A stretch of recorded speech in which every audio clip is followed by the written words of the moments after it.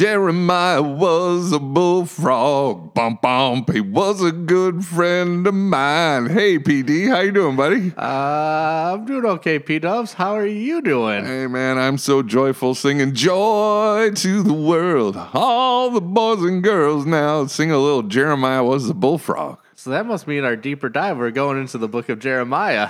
Indeed, man. He was a good friend of mine. So, yeah, you were preaching this past weekend on little Jeremiah. So it's one of my favorite Three Dog Night songs. Yeah, I didn't know they were the ones who did that song. I mean, I know the song, but I don't know the musicians who did it. Yep, for sure. So good to be with everybody again. Hope we got you laughing right out of the gate and intrigued a little bit. Right, yeah. When Pastor's just in a really good mood today, singing and laughing, and so it's always a fun time. Not that he's never in a good mood. No, I don't know what it is. It's the Spirit of the Lord. It's just moving that Holy Spirit in you today. Singing, earlier quoting things and voices. And Yeah, no, that reminded me of another song, The Spirit of the Sky. Oh. Going up to the Spirit in the sky. I remember that came on Gonna go there Rock when Band. I die. Yeah, it was one of my favorite songs to play. That was a tough song. It was. I always played the bass on that. But yeah, that was a tough song. I think that's the only reason I know that song was originally because of that. Yeah, good old Rock Band. Fun times indeed. But Yeah, but we're not diving into Rock Band, are we? We're diving into Jeremiah. And, Jeremiah. And that's just as fun diving into Jeremiah. Absolutely. A very uplifting text that we had this weekend from Jeremiah where people wanted to kill him. Yes. Because they didn't like his message. Yeah, I know. Thankfully, people don't feel that way when they don't like our message at church. Ooh, I know. Thank the Lord for that. The Lord covers us in His grace. Right, Yeah. he takes us under His wings as his, He is the mother hen, as he talks about in our gospel reading that was for this past weekend. Great tie into the gospel. Yeah, baby. I'm done for the day. There is my high note making that connection. I'm done for the day. Everybody, enjoy. Listen to P-Dubs for the rest of the time here. Yeah, good stuff, man. And that's why we're excited to kind of talk to you about this text in Jeremiah, as it does also relate to the gospel lesson. So, yeah. Of Jeremiah providing a message, and the people just didn't like it. No, and, we still see that today, but before we kind of keep going into this deeper dive, let me read that text, and I'm going to kind of expand from what was the assigned reading for this weekend. So yeah, please get a whole thing. Yeah. So sorry for those that are saying that, well, this isn't following the pericope, that we're going off the pericope a little bit by adding here. Oh my goodness. I know. So it begins, in the beginning of the reign of Jehoiakim, the son of Josiah, king of Judah, this word came to the Lord from the Lord. Thus says the Lord, stand in the court of the Lord's house, and speak all the cities of Judah that come to worship in the house of the Lord, all the words that I command you to speak them, not to hold back a word. It may be they will listen, and every one turn from his evil way, that I may relent of a disaster that I intend to do to them because of their evil deeds. You shall say to them, thus says the Lord, if you will not listen to me, to walk in the law that I have set before you, and to listen to the words of my servant, the prophets whom I sent to you urgently, though you have not listened, then I will make this house like Shiloh, and I will make this city a curse for all the nations of the earth. The priests and the prophets of all the people heard Jeremiah speaking these words in the house of the Lord. And when Jeremiah had finished speaking all that the Lord had commanded him to speak to all the people, then the priests and the prophets and all the people laid hold of him, saying, You shall die. Why have you prophesied in the name of the Lord, saying, This house shall be like Shiloh, and this city shall be desolate, without inhabitant? And all the people gathered around Jeremiah in the house of the Lord. When the officials of Judah heard these things, they came up from the king's house to the house of the Lord, and took their seat in the entry of the new gate of the house of the Lord. Then the priests and the prophets said to the officials and to all the people, This man deserves the sentence of death, because he has prophesied against this city, as you have heard with your own ears. Then Jeremiah spoke to all the officials and all the people, saying, The Lord sent me to prophesy against this house and this city and all the words you have heard. Now, Therefore, mend your ways and your deeds and obey the voice of the Lord your God. And the Lord will relent of the disaster that he has pronounced against you. But as for me, behold, I am in your hands. Do with me as seems good and right to you. Only know for certain that if you put me to death, you will bring innocent blood upon yourselves and upon this city and its inhabitants, for in the truth the Lord sent me to you to speak all these words in your ears. This is the word of the Lord. Yeah, thanks be to God. Yeah, that's a long text, but it's good. It's power packed with a lot of Right, things. like as I was reading it here, it was just standing out to me, like that beginning part. Like, listen, like imagine being Jeremiah, like when it's like, hey, this is what I want you to say, and they might turn away. Don't hold back a word. Yeah, in I'm looking at the NIV. It says, "Don't omit any word." And that's rough to do when you're delivering a hard message that people are going to be not wanting to hear or very receptive to. But don't omit a word. And boy, he didn't. No, and not a very uplifting message he was telling them. No, exactly. It's like you better listen and you better change your ways. And if you do, so there was a little gospel in there, wasn't there? Like Right. if you change your ways, God will relent the disaster that he's planning because of the evil you have done. And see, I think that's a key there. Like, oh, God's planning disaster for us? No, it's based upon our actions of the evil that we have done. So this is the consequence of our actions. Kind of like Noah and the ark, that the people were such a rebellious and unfaithful people that he almost hit a soft reset button on that. Exactly.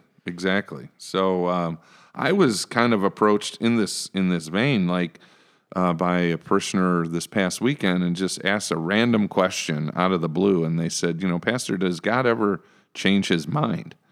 And so I like, that's an interesting question, Right. and I was immediately drawn to Joel chapter 2, I think verse 13, where it says, return to the Lord your God, for he is gracious and merciful, slow to anger, and abounding in steadfast love. And the last part says, he relents from disaster. And I said, based upon that shows that God changes. He holds back disaster that is coming.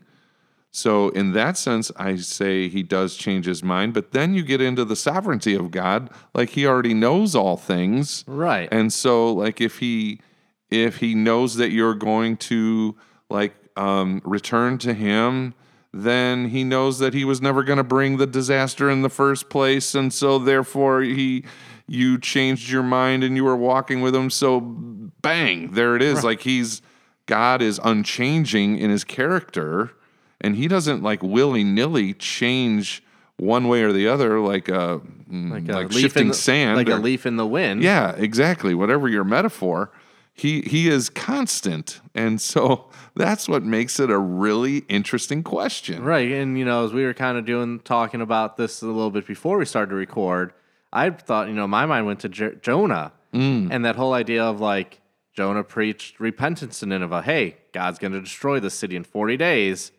And then they cover themselves in ashes and sackcloth. God relented. And then you get Jonah being like, this is why I didn't want to go. I knew you were going to relent. I knew you weren't going to destroy them. So this is why I didn't want to go. Yeah, Jonah already had feelings and judgments against these people. And, first off, he thought there's no way in the world they're gonna repent. So why even bother? I know these people. And then it was like, well, even if they do repent, I don't want them to repent because I don't like them in the first place. Right.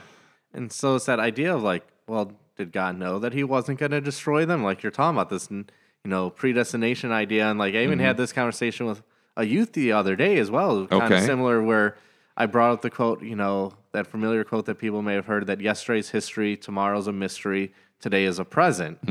So it's saying, you can't change what happened tomorrow. Don't worry about tomorrow. And that fits into Matthew 6 and the Sermon on the Mount. Yeah. And today's a present. Yeah. So I play on words that it's present, but it's also a gift. Mm-hmm.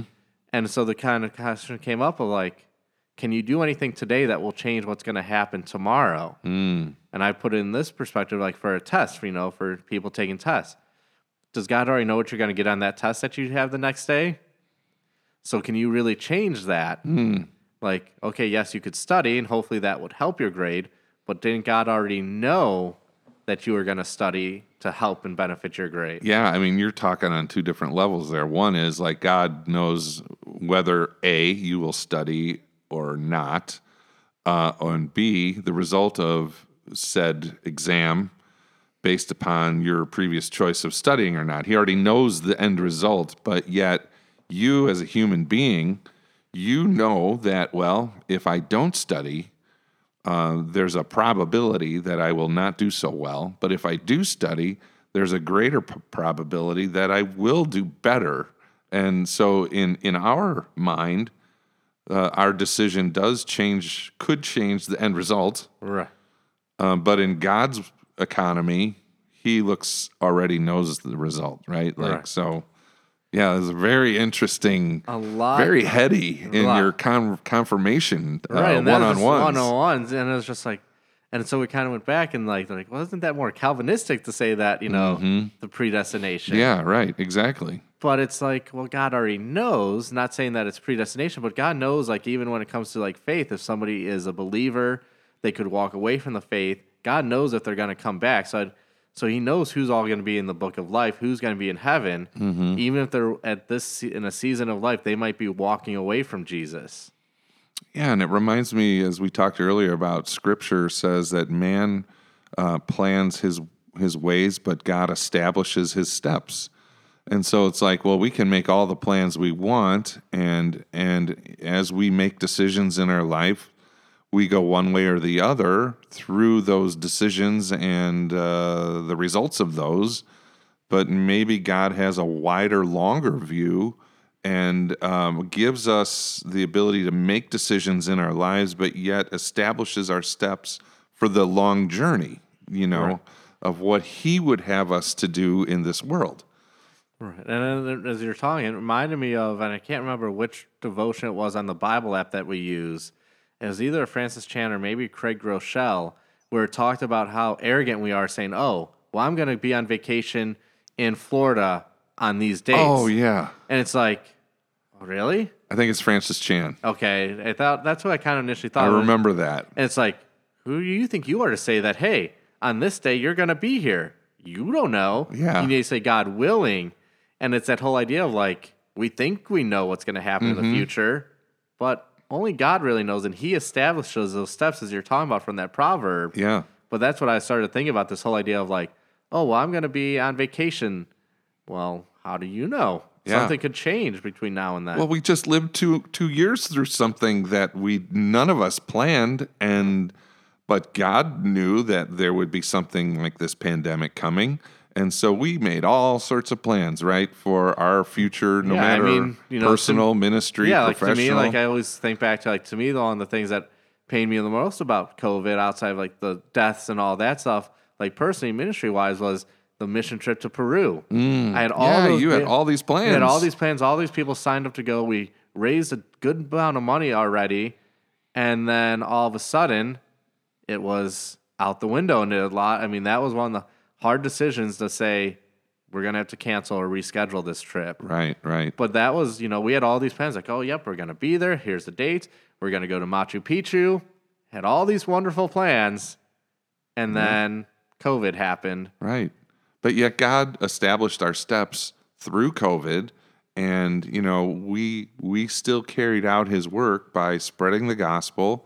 And so, you're probably going to either go on a different trip with the kids, or maybe, in the future, you might decide to go to Peru again. But God already has established those things.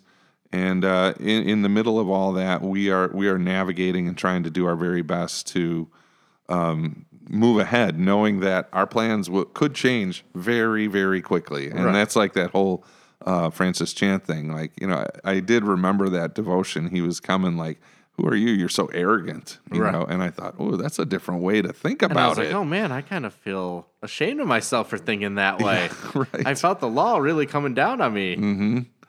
Yeah. So back to our text in Jeremiah. So here, Jeremiah is faithful to God, and he's speaking to the people in the Lord's house. You know, they're coming to hear the word of the Lord, to worship in His house, and so he tells them, you know, this.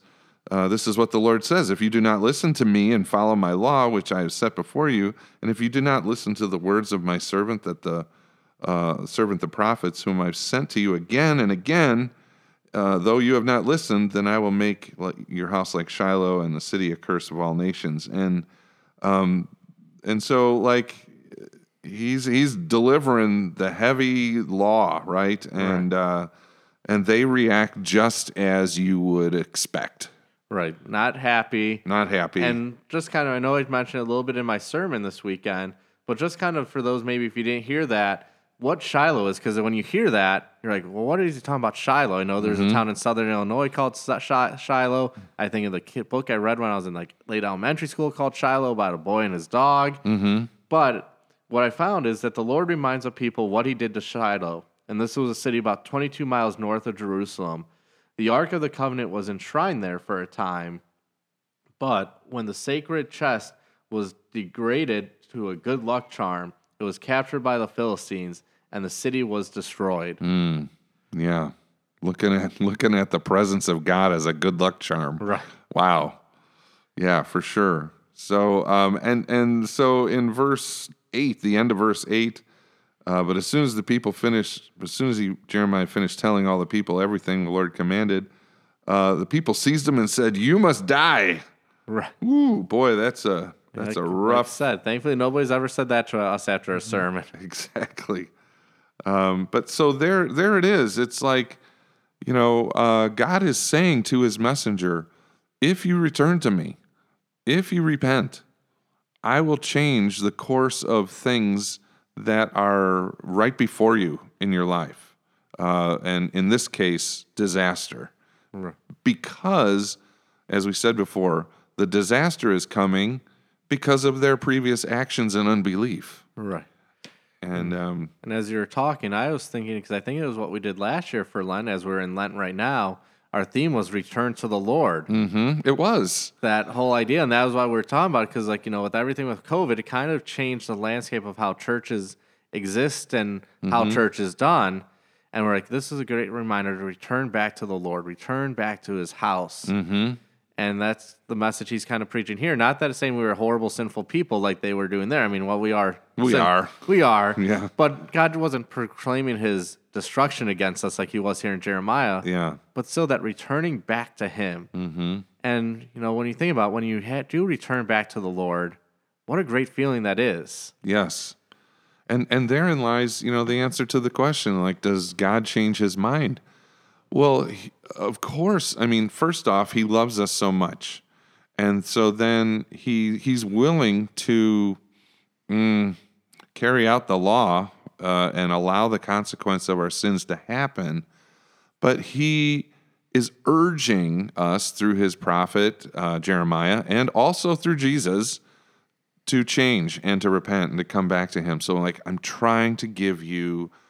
really trying for you to have this aha moment, like, oh, I better change, right? Because I see disaster on the horizon.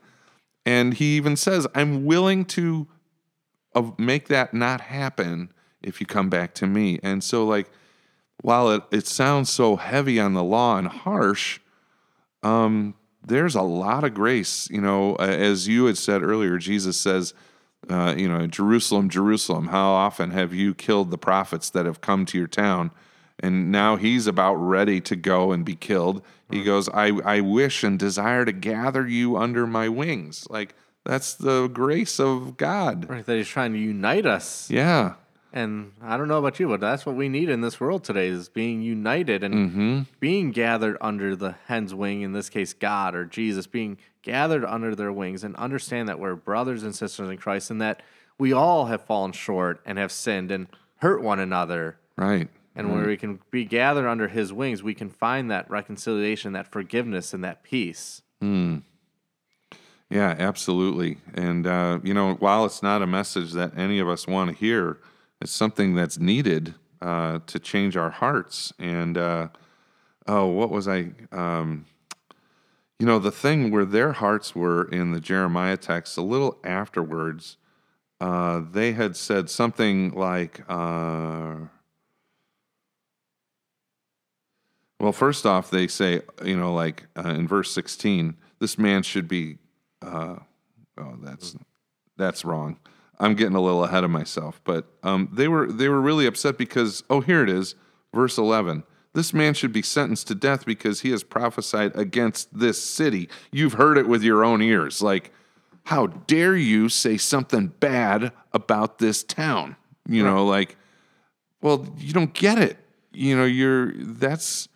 That's what's the problem. Right. You're making your town like too big, and you don't have God in it. Almost that you have more pride in, hey, I'm from this town. Yeah. When our pride should be that we are a son or a daughter of God. Christ. Yes. Or of God. Yeah, exactly. That's kind of where I was going with this. And like just the hubris of it, like, why are you speaking against our town? Pastor, why are you speaking against Palatine? Well, I'm going to speak against Algonquin because what good can come out of Algonquin? I don't know. Did you see me under the fig tree? No, I did not. I don't know if there's any fig trees in Algonquin. I don't know either. But yeah, that whole idea and like with this hubris as you bring up, that's a great word, by the way. Hubris. Yes, it is. But, you see this throughout the history of time. You see that right away in Genesis with the Tower of Babel. Let's make this tower so we can get to God and be all about us. Mm-hmm. And here you have it. And even nowadays you have it with people like, oh, well, I'm this or that. And look at how great I am. Yeah. Right. And so the Lord takes us down a peg. And so, here he gives us every chance to return. I mean, I can't think. You see this message recurring over and over and over again. God sent his prophets. God sent Moses and all these people. And God sent Jesus. And it's kind of like the story that Jesus talked about, the man who had a vineyard or something, and the master goes away and he looks to collect the rent, and so he sends someone to collect it, and they beat up the guy, and he's like barely returned, all beaten up, and he didn't get the money that he deserved or the rent, and so he sends another one, same thing, and then he goes, aha, I will send my own heir, my son. Right. They'll treat him with respect. They won't mess with him. Yeah, and so then Jesus tells the story that they not only beat him up, but they killed him. Right. And so, Jesus is so crafty. He's telling the story of himself right in front of the people who are going to do it to him. Right. And they still get angry. It's the same response that we have in Jeremiah, that indignant attitude that, yes. How dare they? Mm-hmm. And same with Jesus there when he told the Pharisees that, how dare he talk against us? Right. And so, we see a lot of this with the Pharisees and the teachers of the law, which, if they had changed their ways, do you think Jesus would have forgiven them? Well, yeah. I mean, look at what he prayed on the cross. Father, forgive them, for they know not what they do. There you go. And, so is that, Jesus asking for forgiveness for these people who put him on the cross, is that him asking the Father to change his mind? About these people. Well, even, going to the garden when he's like, Father, take this cup of suffering away from me, thinking, hey, could you maybe change the plan of how you're going to save the people? Because I know what's ahead of me. I'm really not looking forward to that. Yeah. Yeah, that's the humanness in Jesus at the moment. And although he wasn't sinful, it was just a moment of intense pressure in Gethsemane, which means oil press or olive press. Olive press, yeah, a lot of pressure. Get all those oils out. So he's under a lot of pressure. And so he asks the Lord, could this be taken from me? But not thy will, but your will be done. Right. And so, yeah, it's a great question, isn't it? Does God change his mind? And you could just go in circles, but I think it really boils down to the character of God. He is unchangeable. The scripture says Jesus Christ is the same yesterday, today, and forever. So he's unchangeable. He doesn't change. Probably in the long view, I guess, is how you look at it. But he is willing to change disaster in our lives that is on the horizon to save us. Right. But he knows that we're gonna repent. Yeah. He knows that old question: what came first, the chicken or the egg? Yeah, exactly. You can just argue either side and just keep going in circles. But the key is, God is forgiving, and He shows us His grace time and time again. Mm-hmm. And that is the joy of the world. Joy to the world. All the boys and girls now. I mean, I don't know how you... Joy to the fishes in the deep blue sea. I just love saying that I verse. mean, I think this is just the perfect spot to end it because, we start with you singing, and I think we should end with you singing. Amen. So thank you, everybody, for tuning in today, and hope to have you guys come back and listen to some more.